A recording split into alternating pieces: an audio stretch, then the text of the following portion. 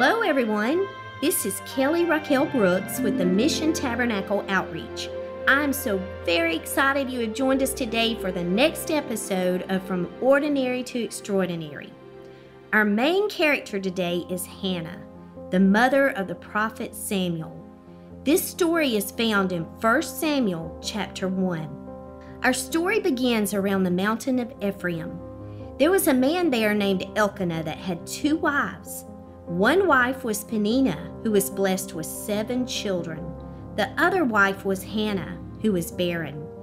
Every year the family would travel to Shiloh, where they would sacrifice and worship the Lord.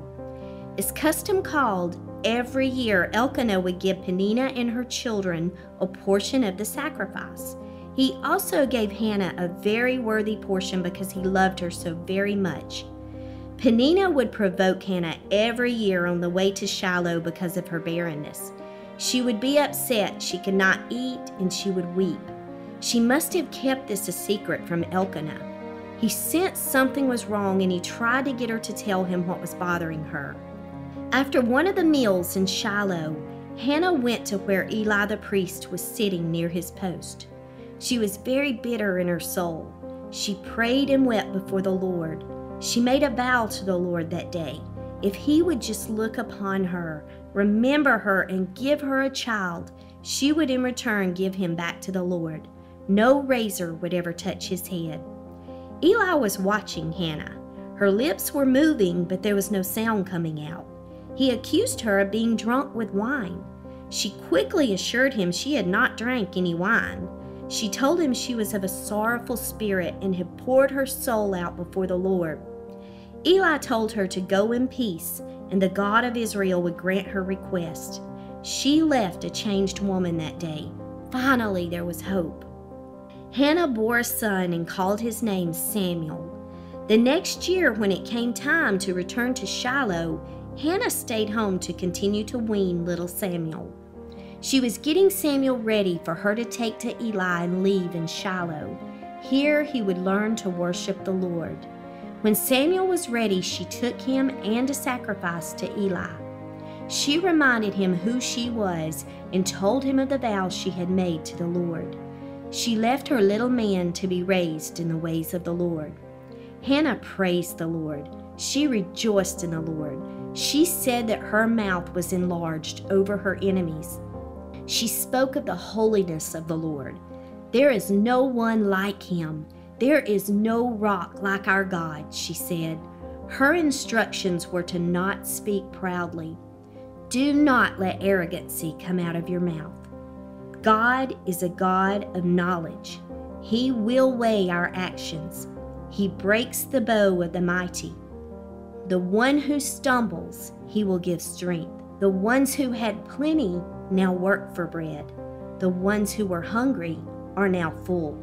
The one who had plenty of children is now feeble. The Lord can allow us to be taken to the grave, and he can raise us up.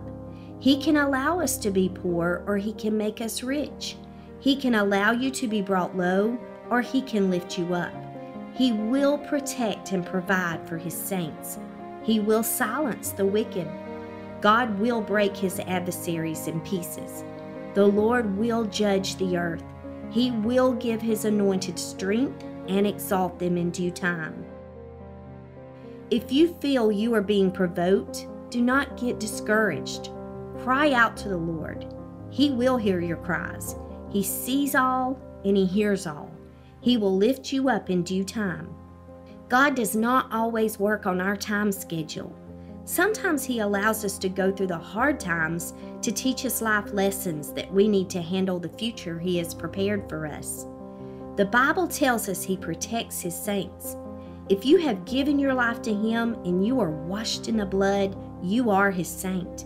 If not, make him your all today and watch what he will begin to do in your life. It is only a matter of crying out to him and believing his word is true. He wants to be your defender and your advocate. He tells us in Jeremiah 29:11, he knows the plans he has for us. His desire is to give you a future and a hope. Trust him.